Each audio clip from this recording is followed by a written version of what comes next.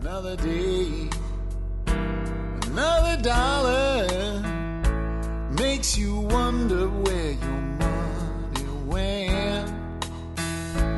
You can scream. Hi, folks. This is Jack Spirko with another edition of the Survival Podcast. As always, one man's view of a changing world, the changing times, the things that we can all do to live a better life if times get tough. Or even if they don't, dictated is almost always the case during my 50-mile commute between Arlington and Frisco, Texas. Today is Monday, June the 29th, 2009. This is episode 230, I think, of the Survival Podcast, as we keep on trucking along in our second year now of doing the show Monday through Friday, pretty much 5 days a week. And on that note, I want to let you know right now, before I forget, mess it up and don't include it in the housekeeping, that we are not going to have a show Thursday and Friday this week, and we probably won't have one Monday next week. I, the camera woman, are loading up the cat. The dogs are staying with the kid, and we are going off to the bug-out location, and we're going to hang out up there over 4th of July weekend and continue our quest for improvement of our bug-out location and basically take a little mini vacation at what is not only our bug-out location, but our vacation home and our future homestead. So that's why there won't be shows at the end of the week. And if you're tuning in on Friday and going, oh, the Black Ops guys got jacked, no, they didn't. I'm still here. We're still rocking, still bringing you the show, just taking a vacation. Everybody's entitled to one. And I guess I'm not big enough to have people waiting in the wings to guest host for me yet, like those big-time radio talent guys. Next thing, let's go ahead and do our housekeeping today. Today we're going to talk about the state of the economy and why we might go further into recession without a recovery. Now, I actually believe that we are going to have a recovery, but it won't be a real recovery. I believe we're going to have a false recovery. I think 2010 is going to look pretty good in a lot of ways, in a lot of sectors. I think the telecommunications industry is going to look massive in 2010, in domestically and around the world, because I have some inside views into what's going on there, and I know the construction projects that are planned, but there is always the potential for me to be wrong. I am wrong often. I don't talk like I'm wrong often because I talk with confidence and I try to have some flair about my delivery. So, it's easy to think this guy thinks he's always right. Know that when I get into today's subject, I might be wrong. And maybe what I'm giving you today is the reasons why I'm wrong. I'm willing to examine both sides of the coin here. Before that, though, let's do our housekeeping. Number one, make sure you're supporting our advertisers if you can. You'll find them in the right-hand margin of our website, thesurvivalpodcast.com or thesurvivalpodcast.com, depending on what part of the country you're from. But there is a the or a the before Survival Podcast. Our advertiser of the day is Tactical Response Gear, James Yeager's operation. Please check those guys out. They have some of the best equipment available and some of the best training available in the United States for tactical needs. Number two, get in touch with Shannon Appleby if you're in Region 6 or can make it to the Region 6 get-together, because you got to be close to Region 6. He's in Iowa. I think that's the planned location of the event. I think he's got some great speakers lined up. He's just looking to boost his attendance. I said I wasn't going to really bring up the Judge and Freedom Watch anymore. But I am, but I'm not going to be doing it with a plea for you guys to keep voting for me. By all means, though, keep voting for me. Let's push it over 3,000. I just wanted to give you guys a thank you. Freedom Watch with Judge Napolitano is something I've really been wanting to get on this last week. I made a real push. One of my listeners, Bloody Boots on the forum, submitted me as a possible guest. I sent out the call to you guys and said, make me number one. We have crushed the competition. We are number one in their fan poll for most suggested topics for new interviews, and even had a connection. I'll leave it at that. You can find out on the forum if you go look up the thread who the connection was, but I had a pretty tight connection. Make a recommendation to the producers that they give me a call. So if I don't get on that show now, something's up. Something's rigged. They're trying to suppress us because you guys kicked ass and you made it happen, and thank you for it. Next thing is, if you think you get more than 25 cents in value out of every show, consider joining a member support brigade. You'll get exclusive content available only to members. You'll help support the show and the work we do. And you guys are getting me real close. I think by this fall, this is going to be a full-time effort. I'm going to be able to do things with interviews and fan call-ins and all that type of thing and make the show even better. All right. On the member support brigade, I wanted to let you know something. There's a major supplier out there. I won't say their name because they have a business model based on selling this membership. You'll have to join to see who it is. But it's a major supplier of preparedness materials to the preparedness industry. Solar, food storage, food prep, it's a little bit of tactical stuff. Great company that has a lifetime discount membership that gives discounts on their stuff of up to and over 20% in certain areas. It's a $19 value for that discount membership, and it is lifetime. They are now part of the Member Support Brigade benefits. So you get that membership for free as an MSB member. I also just added 4 ebooks from James Talmadge Stevens to the back office of the Member Support Brigade. The retail value of those is in excess of $40. Hence, there is now over $60 of benefits for a $60 annual membership, and if you pay yearly, it's $50. So now your Member Support Brigade doesn't just come with some videos that I do exclusively for members. It pays itself back in its first day, and it does continue to help support the show. So I want to let you know that I won't be talking that in depth about it every day, but I wanted to note that to you guys today. All right, so let's get into the meat and potatoes, so to speak, of today's topic. I know that house cleaning took a little longer than normal, but there was a lot to cover today.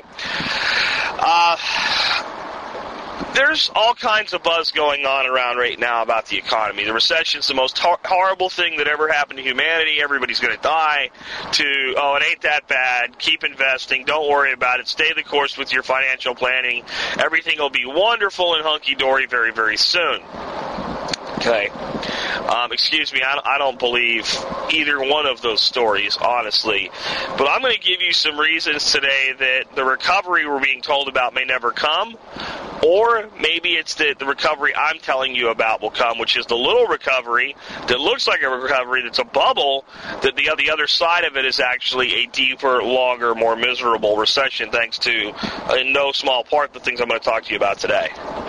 And as per usual, I'm trying to bring you a different viewpoint, different vantage point, different things that could happen, and how they'll impact this. Number one, here's something that sounds like a really good thing. Savings are up in the United States. People are saving more money, and I don't mean under their beds and mattresses. I mean in banks. They're making deposits more than ever before into their savings accounts and keeping that money in there with a positive balance. In fact, savings are up 6.9% since 1990. 6.9% higher than they were in 1991, in fact. Now, that's the good news, I guess, depending on how you look at it. Here's the first part of the bad news. In 1991, the savings rate, and all the way up until 2008 last year, the savings rate was 0. It was 0. Americans, on aggregate average, across the board, were saving no money. That didn't count, automatic 401k contributions and things like that. When it came to people actually just putting money away, saving money, and having some cash in reserve in case of something going wrong, 1991 through 2008, 0% savings. Now, 6.9 might sound a hell of a lot better than 0, and I guess that it is. Now, the reason I bring this up, though, is economists are currently blaming you for prolonging, deepening, and anchoring the recession because you're greedy and you're saving your money. Yep, it's your fault. You're saving your money, so you're destroying the economy because you're not out there spending it so that industry and business can grow at an unsustainable long-term rate where it always gets bigger, more. Instead of helping fuel that, you're being a greedy American, a bad American, an unpatriotic American by stashing your dollars away like a good little ant. I'm going to tell those people to shove it up their ass and keep putting your money in the bank. Keep saving your money. Keep cutting your expenses. Keep building up your long-term sustainability, and don't worry about whether the economy is going to recover or not, because this really doesn't have anything to do with it, at least in the way the economists are painting it. Now, it does tell us that banks are probably going to be pretty solid investments in the future as long as we don't have a total flush of the economy, which could happen. So that's a gamble. But right now it's boding very well for the banks because they're becoming cash flush. That's a problem for them, though. Now they're going to have to start loaning money because banks are not in business to hold money. They're in business to make money. And the only way they can make money is by investing it. Now, here's the interesting statistic, and there's an article I'll post a link to today that you can get the statistic from. I didn't make it up out of thin air. But from 1960 up to 1990, when America started disposing of all their money, the savings rate was higher. It was 9%. From 1960 to 1990, the savings rate on average was 9%. We had good years and we had bad years. We had some really terrible years in the 70s. We had some decent years in the 80s. We had some pretty good years in the 60s. And we had a savings rate of 9%. So 6.9% is not too high. That's a lie. But what it does say is that the status quo of what we've considered to be a good, growing, robust, solid economy, what people are satisfied with, what people are happy with, is done, at least for now. Now, the sheep may go back to sleep and stop saving their money and start spending it again. They might. But if they don't, and as long as they don't, that world doesn't exist anymore, and I say goodbye and good riddance. However, there is some truth to what the economists are saying, that if money's not flowing, if not only the bank, remember the problem that supposedly caused all this was the banks stopped lending, right? That's because they were going to go broke. They couldn't afford to lend anymore because they were getting paid back.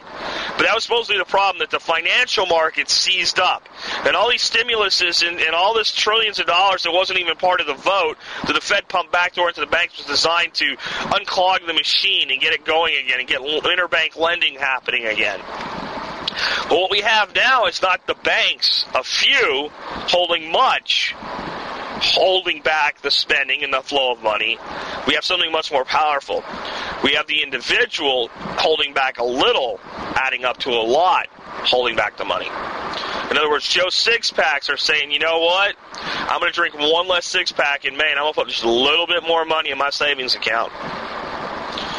I'm going to drink some discount six-packs, but one way or another, I'm going to put some money away every month.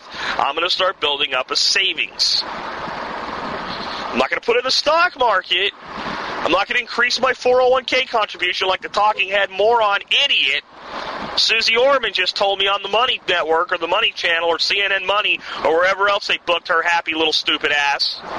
Okay? Oh, don't worry, it'll be fine. Stay the course. Everything's on sale. Yeah, everything is on sale, Susie. Commodities and hard assets are on sale. Stock market, I'd be very careful. I certainly wouldn't dump all my money in there. And the Joe Six-Packs are waking up and going, you know what? We built this damn country. We're going to retain some of this money. So in mass, that total group of people holding back their spend will cause the economy to continue either to contract or fail to expand. I don't think that's necessarily bad. I keep telling you guys this myth that our economy can always be expanding, always be bigger, always be turning higher returns, always have prices go up, and have everybody's wages come up commensurate with the price increase, i.e. what they call positive inflation, is bullshit.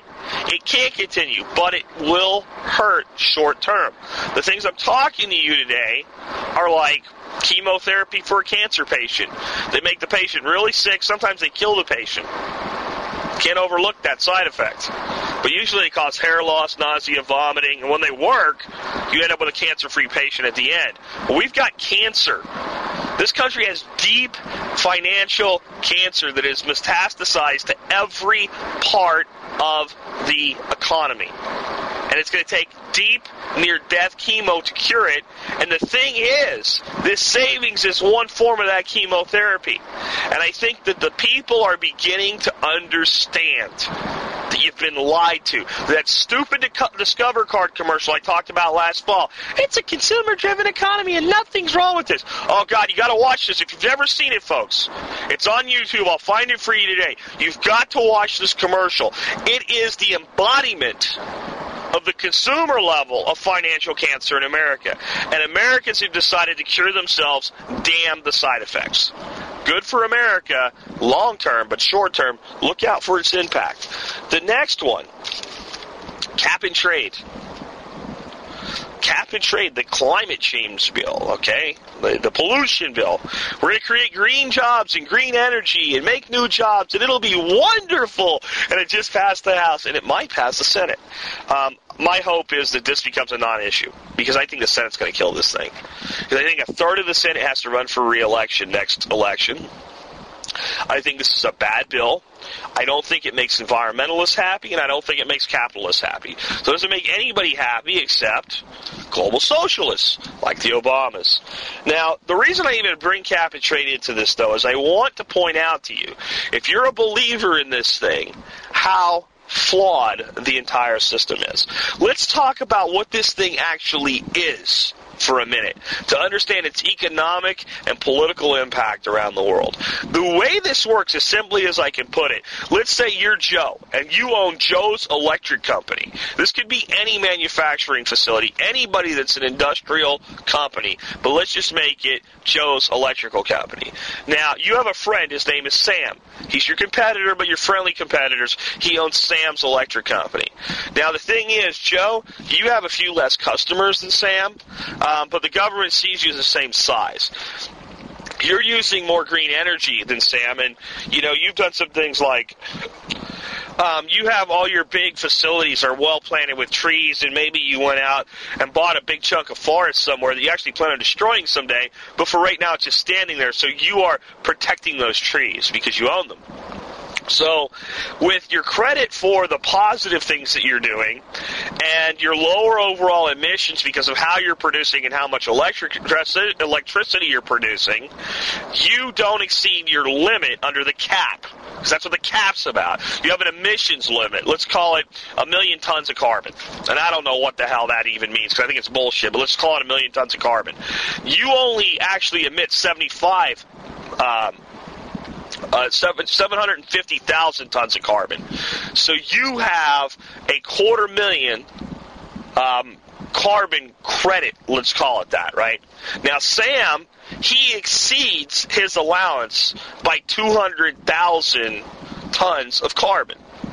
So what they do in this scenario is Sam turns to you, Joe, and writes you a check and purchases your carbon credits, and then turns that into the government and says, I met my cap. I'm right on my cap. I'm solid. The government says, okay. So how much emissions have been reduced? You know, should I have Jeopardy music? Do, do, do, do, do. You shouldn't need it. Zero. There's been no reduction in emissions at all. That's all it's done is it's created a market to sell your excess to other people. That's what the cap effectively does.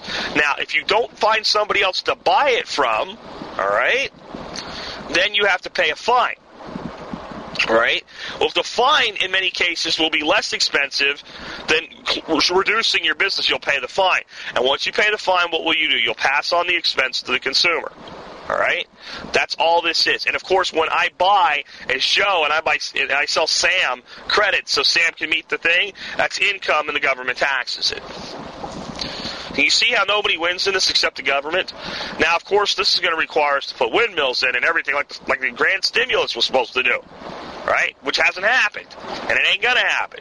Stimulus has created 150,000 jobs. The best, most conservative on the side of the administration suggestions right now are that during the time we've made 150,000 out of the stimulus, we've lost 1.6 million. So 1.6 million lost, 150,000 created. We have a net job loss of what, 1.45 million? Yay, wonderful. Go Barack, right? And to be fair to Barack Obama, it's not about him. This whole thing is about the government as a whole, Democrats and Republicans alike. All the things that this ass clown is doing today were set up and handed to him by the last ass clown, George Bush. All right? That's exactly what happened. Think about it. Bush bailed out the auto industry. Bush did the first big, giant, super-duper stimulus and a second one. And he passed the ball to Barack, and Barack's done the exact same thing that Bush did. All right? So when I come down on Barack, I'm coming down on all of them. I want you to understand it's important because I don't want to lose credibility with you because you just think I'm bashing one of these guys. I'm bashing the system. And what really amounts to nothing but a bunch of gangsters and thieves that are stealing America's wealth for their own political bullshit. So that's what cap and trade is. Now, how's it going to affect us? Well, it's going to raise the price of energy. And when you raise the price of energy, you raise the price of everything. So there's your inflation. If cap and trade gets through the Senate, it creates inflation all by itself. It doesn't create new jobs. Understand this. When the government tells you they're creating jobs, they're eliminating jobs. All the government can do is say, you know what, we're going to pass a law that says all Americans have to start using 9x12 instead of 8.5x11 paper. All right? And then after they pass that law, there's all these new jobs building tools to create 9x12 paper because 8.5x11 is now outlawed. And then they have to build new copy machines. So look at all this new business. Well, look how many jobs get lost. Tell me what the net gain is. All right? This is like, just to make this like almost comical but sad, this is like the professional shopping housewife. Yeah, it was these housewives. I call them professional shoppers. I see them around Frisco and Plano at lunchtime all the time. And you see these women, and basically you can tell what they do every day. Like the old man's loaded, but he works his ass off for being loaded. So she, packs the kids up in the SUV every day, gets everybody dressed up, she dolls herself up, and they go out and they shop every freaking day. Right? And then, there's the old joke about she comes home and says, look at all the money I saved you, because she bought everything on sale, and she goes out and she spends $1,000. But if she bought it at full price, it would have been $2,000. She says, I saved $1,000. No, you didn't. You spent $1,000. Folks, understand this. The things that work on a small scale work on a big scale. And the things that don't work on a small scale don't work on a big scale. Whenever you see the government doing something and making a claim, break it down and say, if we were doing this in our household with proportional numbers, would it hurt or damage the household?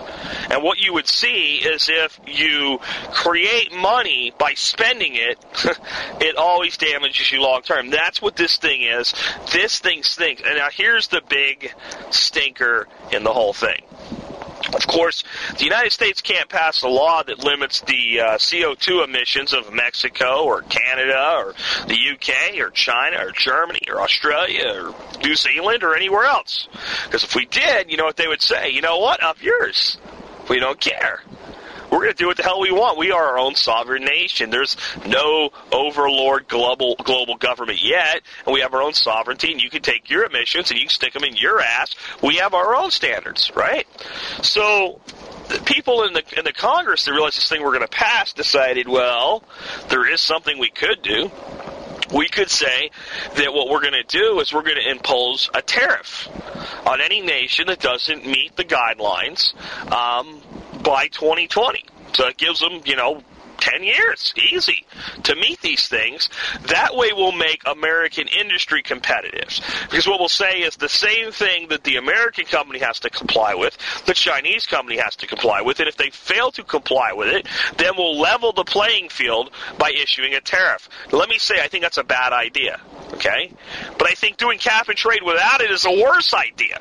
I don't want to do either one. But if we're going to do cap and trade, this type of tariffing system that levels the field so that American businesses can compete successfully for American business makes a lot of sense if you're married to this stupidity in the first place. All right? So I want to be sure you understand that. I don't want to hear, I can't believe you're for protectionist tariffs. I'm not. But if you're going to do this, then you got to do something on the other side of it. So let's see how this would work. Let's say that in 2020, we still have an American car company building American cars in America. Let's say we still have one of those. I don't know that we will, but we do.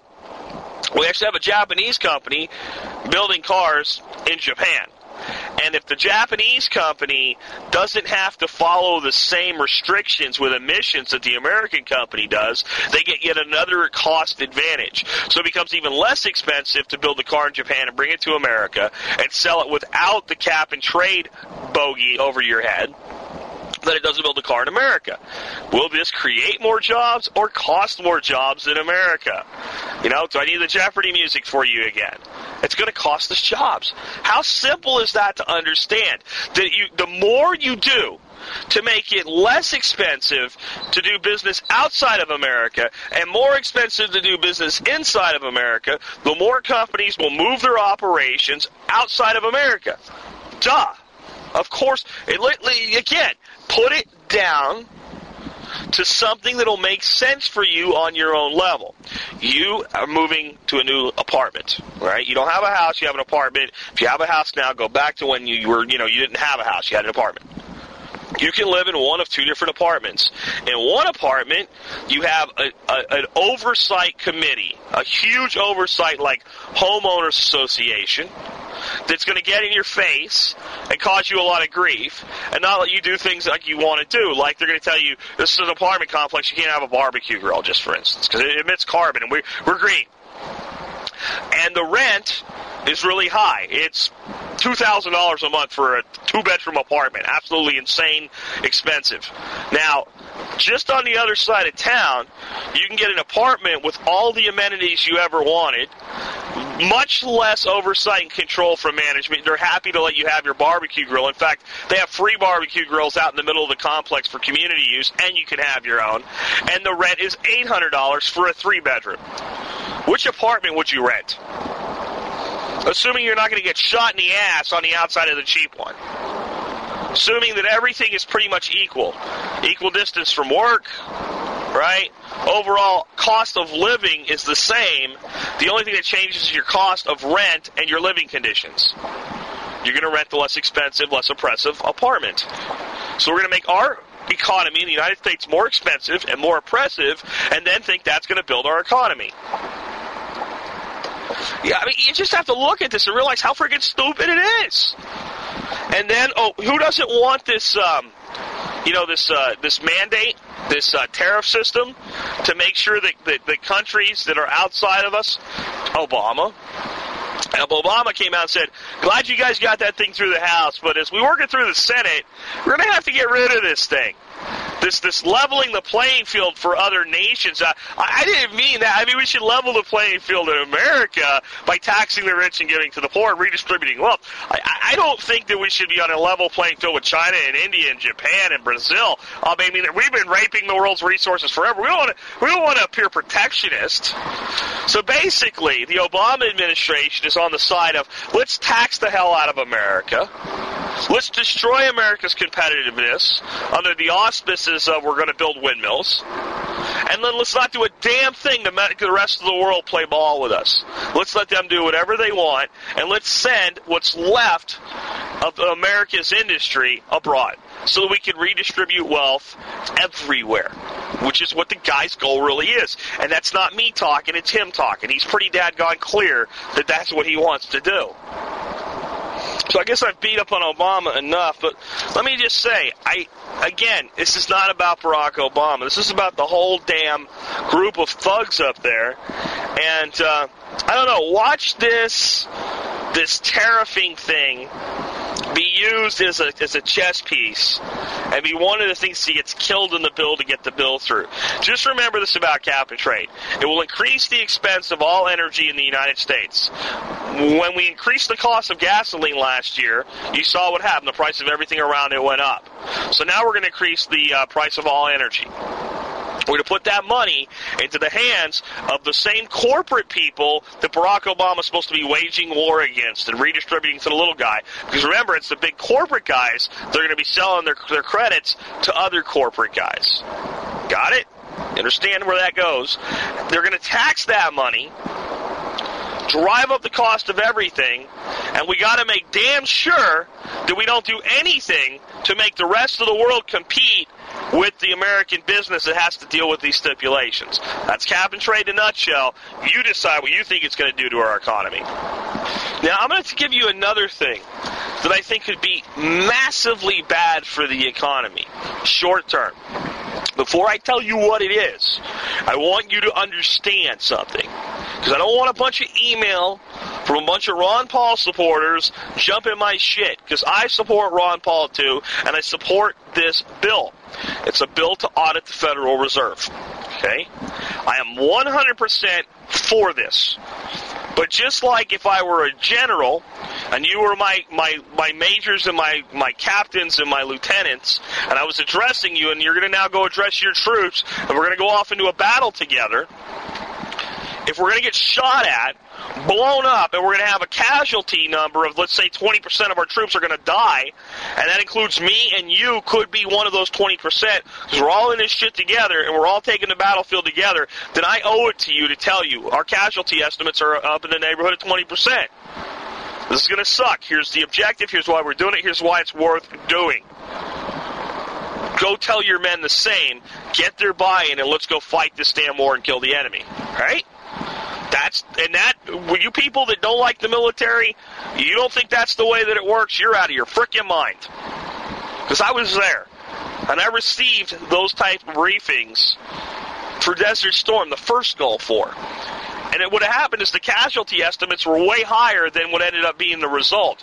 But we were told casualties in the neighborhood of at least 10% were expected. At least 10. This is a couple months before, the whole thing kicked off. The actual war part that lasted 3 days, not the Desert Shield side of the operation. We were told to expect chemical weapons dumped on us. We weren't lied to and said, no, don't worry, you'll be fine, you'll be impervious. All right? So this is the way you handle a battle.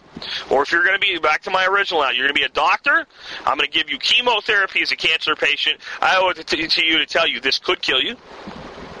If we don't do it, I think you're going to die anyway. You're going to puke, your hair's going to fall out, and you're going to vomit.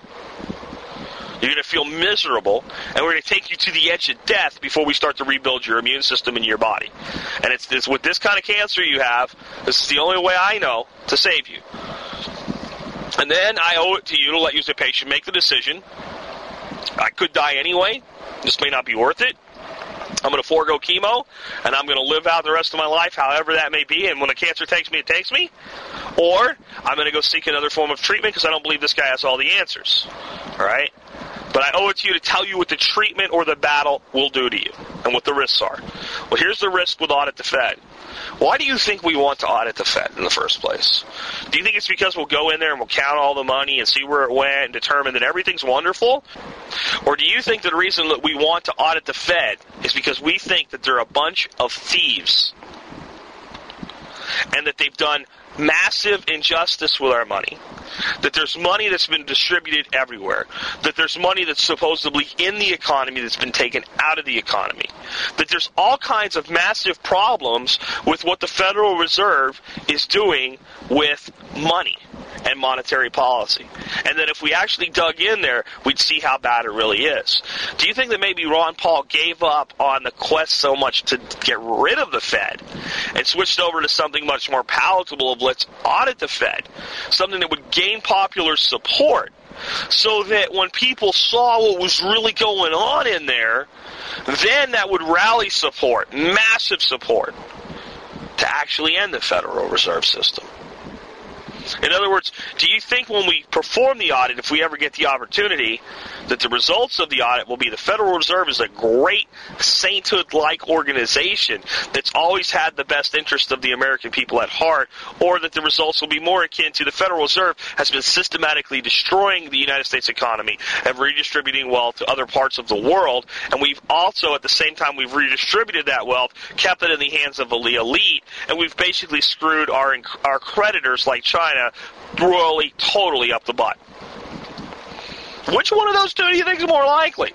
So, I ask you, my friend, if we have that audit, let's say that it gets to the House, When it goes over to the Senate and people are way on it and they're cheering for it, the Senate's like, shit, we got to do this.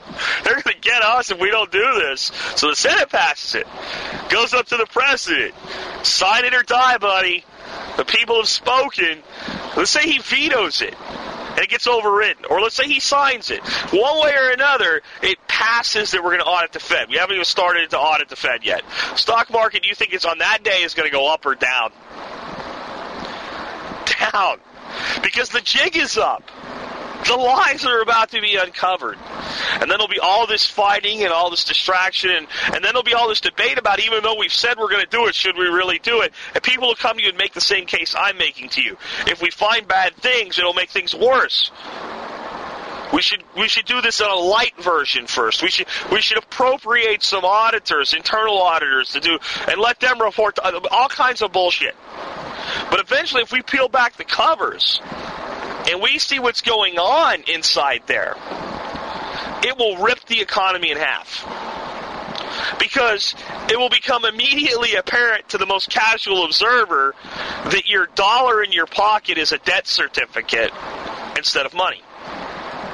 People will understand the system. They will understand, even as bad as the system was, how it's been manipulated and abused, and it will make U.S. fiat currency almost worthless at once. It will be a smashing blow to the short-term economy of the United States. It will cause a lot of the things that we as preppers prepare for to happen. And people like Ron Paul are saying, you got cancer. You're going to get sick, throw up, be in pain, have your hair fall out anyway.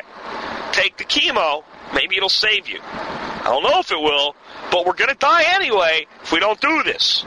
So we have to start treating the illness. We have to start addressing the root cause of the disease, and it all comes from the Federal Reserve. So again, I'm for this. I want the Federal Reserve audited. I'm prepared to take my lumps when the economy falters because we find out what the heck has really been going on. I'm prepared to deal with the situation. I just want to be honest with people. I don't want everybody to think that, like, if we audit the Federal Reserve, a unicorn's going to fly through the air and then fart rainbows. All right? That ain't going to happen. It's going to get worse before it gets better. We're treating a terminal patient and trying to save its life. In many situations in that case, the treatment at first appears worse than the illness. Because the illness is that tumor growing inside of you, right? Or it's that bacteria or virus that's just infected the new host. It gives you sneeze, sniffles, pain, what have you, depending on what the illness is. And then you go and you start to kill it, and your body and your immune system starts fighting. And the disease rages back, and it looks worse. But the only way to cure the terminally ill patient is to treat the disease. That's what Audit the Fed is the first stage of. It's dropping that IV bag of chemotherapy at first treatment into the patient. And the thing is, if you give them one treatment and then quit, you'll hasten death. So we better be prepared, if we get our way with this audit bill, to immediately push for abolishment. Because if we start to pull the covers back and see how bad it is, and go, whoa, close the patient, there are too many tumors, close the patient back up, stitch them up, just let them be, we're going to hasten death. Because as soon as oxygen hits those tumor cells, they start to grow faster. It's exactly what can happen here. So you better, if you want to be part of this, you better be ready for the battle, you better be ready for the war, and you better be ready to keep fighting it after stage 1. It's important that people realize what we're really talking about here. The next thing I think that's going to affect the economy, and nobody's really talking about the economic impact, is we have food shortages coming globally. Not maybe, not possibly, definitely. Every major multi-billionaire is putting money into food, one way or another. Soros and Rogers buying farms and commodities. And everywhere you look, you see that coming. And I won't go deep into food shortages today, because I really don't need to. I've done it before. But I'll tell you what, when there's less of something, economics 101, I guess all these experts in Washington that caused this problem and now are trying to solve it, I guess they don't understand economics 101, supply and demand. When there's less of something, it costs more. Go out and buy ammo lately. You see what 9mm, 45 ACP, 223, 308, 762, right? See what this stuff costs recently? Why? There's less of it on the supply side because everybody started buying it. So when that increased the demand curve, price went up, commensurate with it. Well, you know what? When we have a 3 or 4% shortfall of food globally, which is what we're headed for in 2 years, guess what's going to happen to the price of food? So we already know we're going to drive up the price of energy in this country. We're going to drive up the price of food. So we're going to have inflation that's based solely on demand capacity. And then we're adding to it all the fake money that we pumped in for a standard inflation rate that's going to make things look ridiculous. So what do I see for the economy in 2012, 2013, 2014? Massive runaway inflation. Because I don't see another outcome. I don't see anything else that can happen when you do these things. And then when you add something to it like a shortage of a commodity, how can you not expect the price of that commodity to rise? And when food prices go up by, let's say, 25%, it doesn't hurt upper middle class, wealthy, affluent. It doesn't hurt them real bad. They downgrade what they buy. They shop a little smarter. They just say the hell with it and they spend a little more. It hurts the poorest among us. So I think what's going to happen, this is what you're going to see. You will see rioting in this country. You will see people in the streets. You will see civil disobedience. But you know what? The first time you see it, remember this. It is not going to be people like us. It's not going to be patriots. It's not going to be people calling for the government to step out of the way. It's going to be the poorest among us, and it's going to be riled up by groups like Acorn. There, I said it. The government's little pet organizations will create the first civil disobedience. And they're going to scream for the government to do more because it's getting worse, even though the government caused it. And those will be the true sheeple down there, folks. The true people that do whatever they're told to do. They're going to do it. Hey, you want bigger welfare checks? Come with me, get in the bus, we'll take care of it for you. Those are the people that you're going to see the first rioting in the streets with, the first civil disobedience with, the first oppression against. The government will both prop them up and squash them down, and then say we have to help. They'll put in more oppression, and they'll put in more programs, and they'll make the problem worse. That's where again, I'm not being gloomsday. I'm not being doomsday. I'm telling you, unless we make a radical change, unless we give the chemotherapy to the patient now and start trying to correct it, there's no other place to go. What I'm telling you is both fixing the problem and making it worse are going to have a short-term negative effect. The only difference we have is what's it going to be like 20 years from now. That's a choice we have to make today. And then the last one, this one I don't know about. Like I said at the beginning, job losses currently in the United States for 2009 are around 1.6 million. The stimulus bill, the spendulous bill, has created 150,000 jobs today, which is just, it makes me sick to think we spent $700 billion and we created 150,000 jobs. Give me $700 billion, buddy. I'll show you some economic stimulus. All right, I'll show you some low-cost energy. Oh my God, what a person with a brain could do with 750 million, let alone 750 billion. Anyway, I read an article today that disturbs me. And it basically says that we're being lied to. And I can't corroborate this article, but I can't squash it either. It says the job losses in 2009 are actually going to be around 20 million jobs lost. A lot of them will be offset by people taking lower income jobs, doing whatever they have to do, starving to death with a small home business, whatever.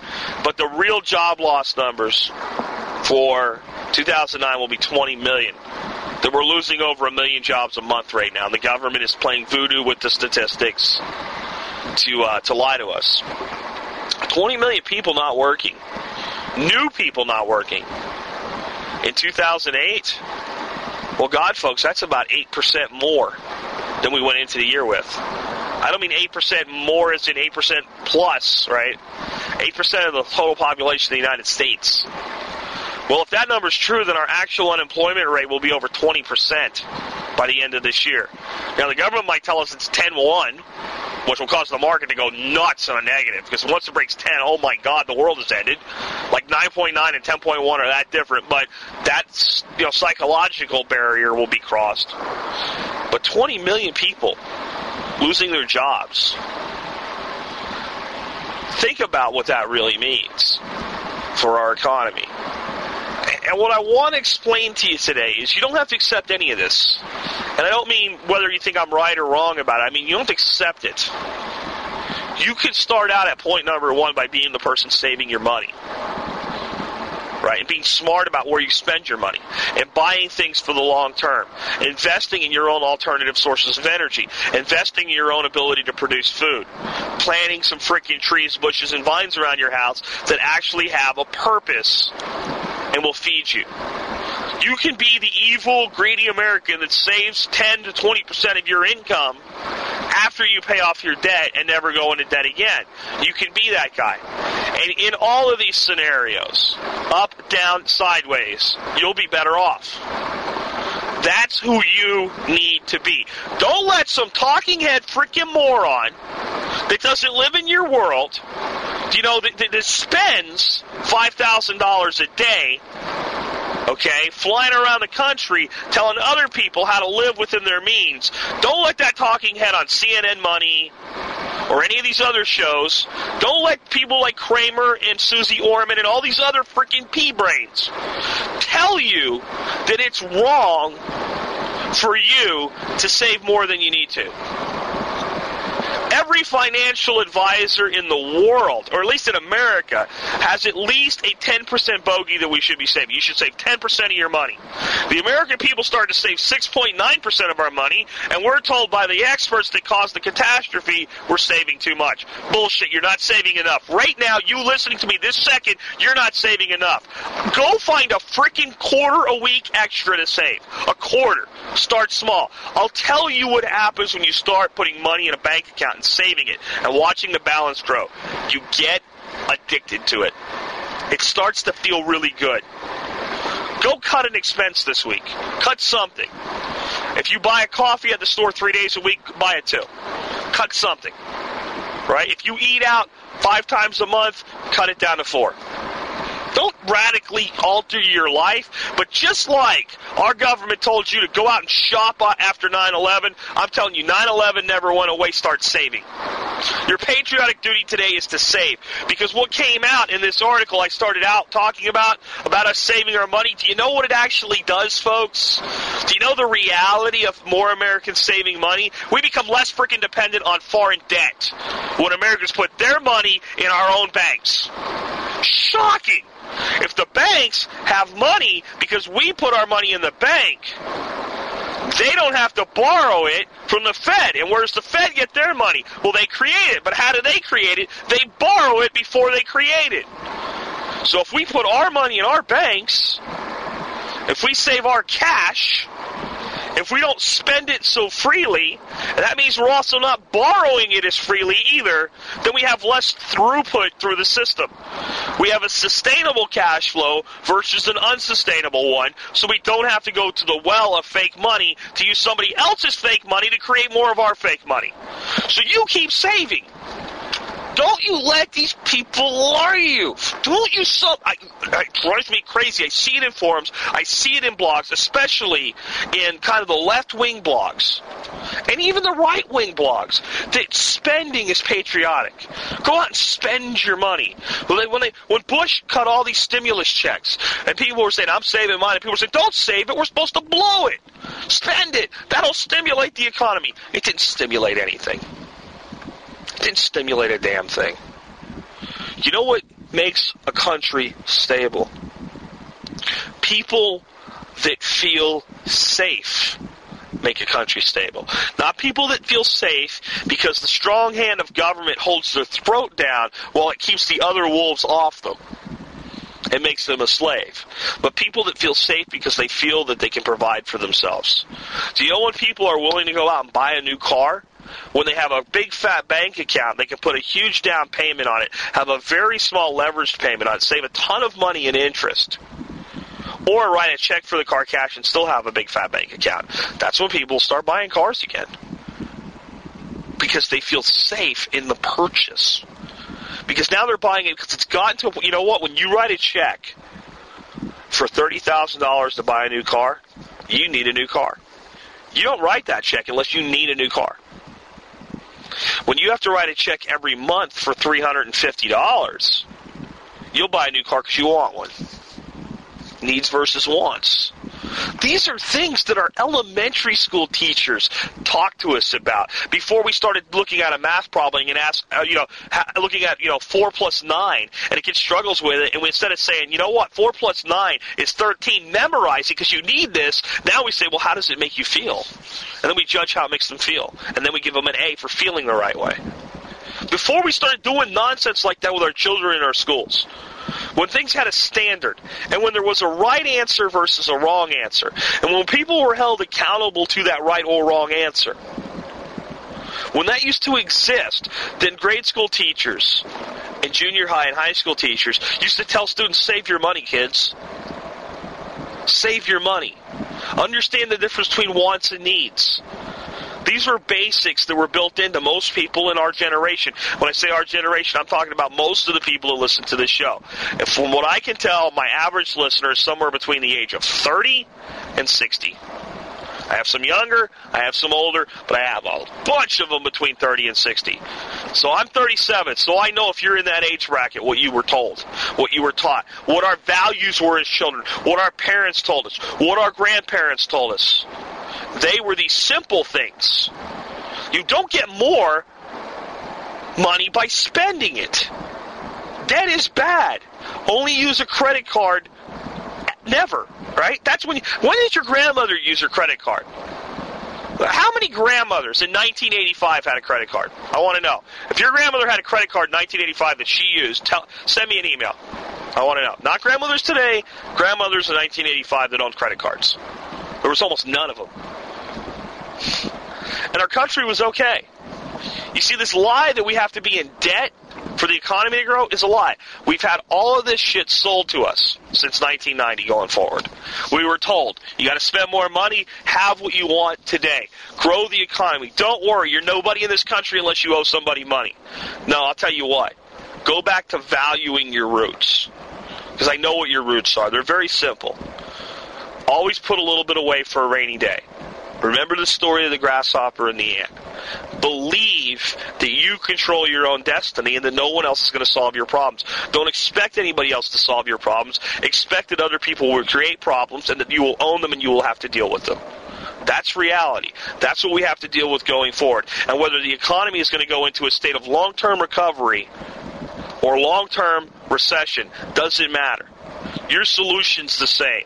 Be prepared for anything, because right now we're in a situation where either side of that coin is going to create grief for a while. Be prepared for it. And understand there's nothing coming your way that you can't handle as long as you're ready to deal with it. And you've accepted the fact that you control your own destiny. If you've accepted that, you're going to go a long way toward taking care of yourself, taking care of your family. This has been Jack Spirko with another edition of the Survival Podcast, helping you figure out how to live that better life if times get tough, or even if they don't. You can scream and you can holler. It really doesn't matter, 'cause it all gets spent.